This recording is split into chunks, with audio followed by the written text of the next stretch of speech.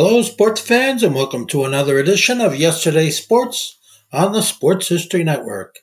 And make sure to check out sportshistorynetwork.com/giveaways. I have two signed books I'm giving away. One is titled No Nonsense Old School Weight Training, and the other is Reliving 1970s Old School Football. This podcast is part of the Sports History Network, your headquarters for the yesteryear of your favorite sport. You can learn more at sportshistorynetwork.com. Hello, sports fans, and welcome to another edition of Yesterday's Sports on the Sports History Network. Today, we'll have part 3 of why I miss 1970s football. And before I point out some aspects of the game that I think have improved, I still have a few more complaints. Instant replay. There are a few things about the game that drive me crazier than instant replay. Instant replay started out as a good idea, used on truly controversial plays. Now it's used to create controversy. More controversy means more revenue, and the announcers play into it even though they know it's ridiculous. Why? Because they don't want to bite the hand that feeds them. John Madden was one of the few announcers who would not play into that. He wasn't afraid to point out when an interference call was just nitpicking, and when a replay was unnecessary or taking too long. There's supposed to be a time limit on replays, but they never abide by it. Replays should only be used for truly controversial calls, and they should have no more than 1 minute to look at it. If you don't see conclusive evidence to overturn the call in that minute, the call stands. That's the way it should be, in my opinion. I don't need to see the same play replayed over and over and over again from 10 different angles.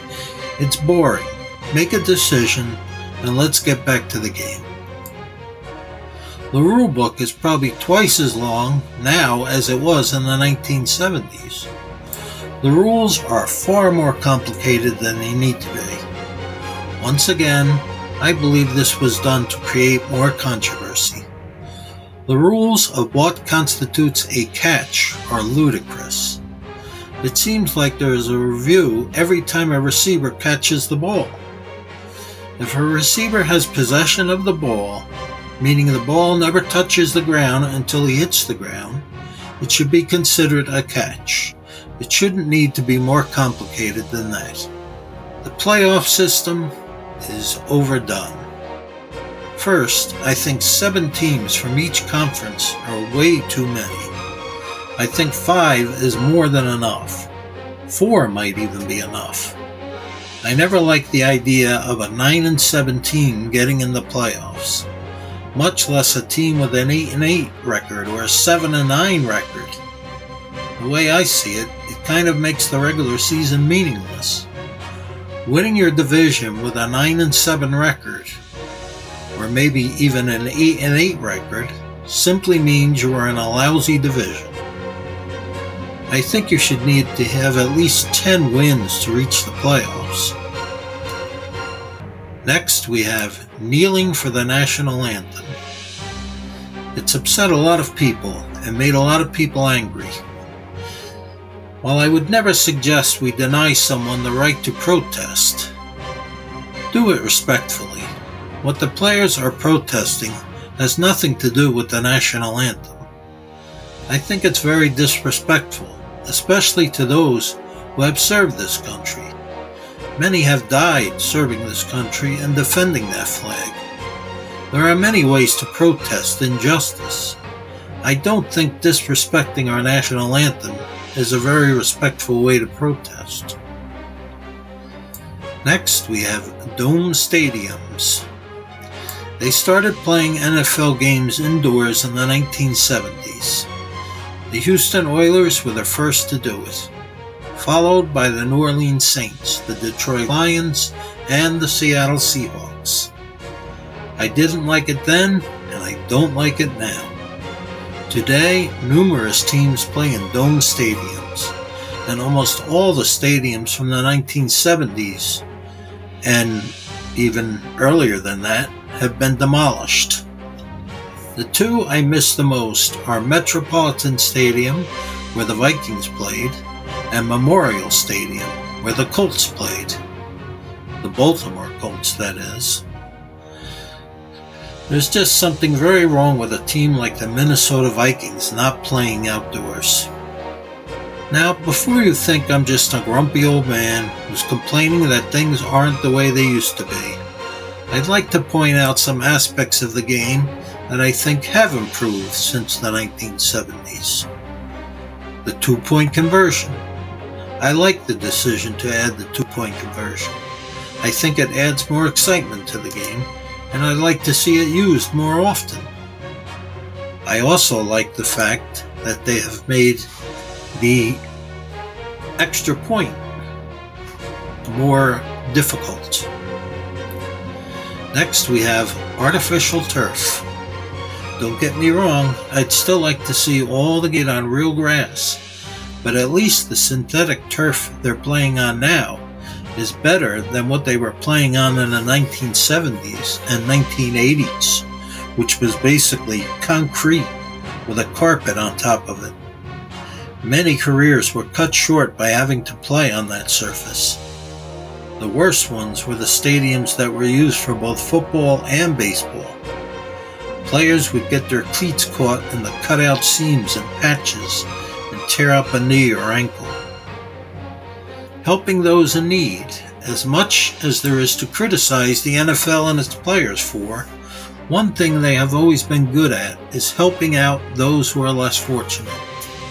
I think today, even more than ever before, the league and its players are giving back, and they should be commended for it. It's good to see the NFL taking injuries more seriously than in the past, especially concussions. Too many former players have suffered, and still are suffering, from injuries and concussions they suffered while playing. They were not taken care of as they should have been. Hopefully that is changing, and today's players will not have to suffer as their predecessors did. The concussion protocol is a step in the right direction. No player should be playing with a concussion, as they did years ago.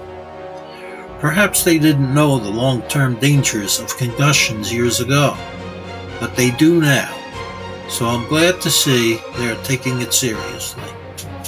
I'm also glad to see advancements in the medical field with respect to knee injuries. A serious knee injury in the 1970s was many times career-ending, or at the very least, it shortened your career. Today, thanks to better surgical procedures and advancements in rehabilitation, a player can come back from a serious knee injury. If you're a fan of 1970s football, you may have the same gripes I do. If you're a fan of today's game, enjoy it. I'm not trying to convince anyone they shouldn't watch it. I'm just stating why I don't. I try to watch it every once in a while, but I usually get bored after 10 minutes. So if you're like me, go to YouTube and find a game from the 1970s, the golden era of football. You can also purchase my book titled Reliving 1970s Old School Football, or The NFL in the 1970s by fellow Sports History Network podcaster Joe Zagorowski. Both books are available on Amazon.com. Okay, that will conclude our three-part series on why I miss 1970s football. I hope you enjoyed it. Thank you, and God bless. This podcast is part of the Sports History Network, your headquarters for the yesteryear of your favorite sport. You can learn more at sportshistorynetwork.com. Hey there, sports history fan. This is Arnie Chapman, aka the Football History Dude, and I wanted to thank you for stopping by to listen to another episode here on the Sports History Network. Our podcasters are passionate about uncovering and sharing sports stories from yesteryear. And if you didn't know it already, we have over 30 shows across the network covering all sorts of sports history topics.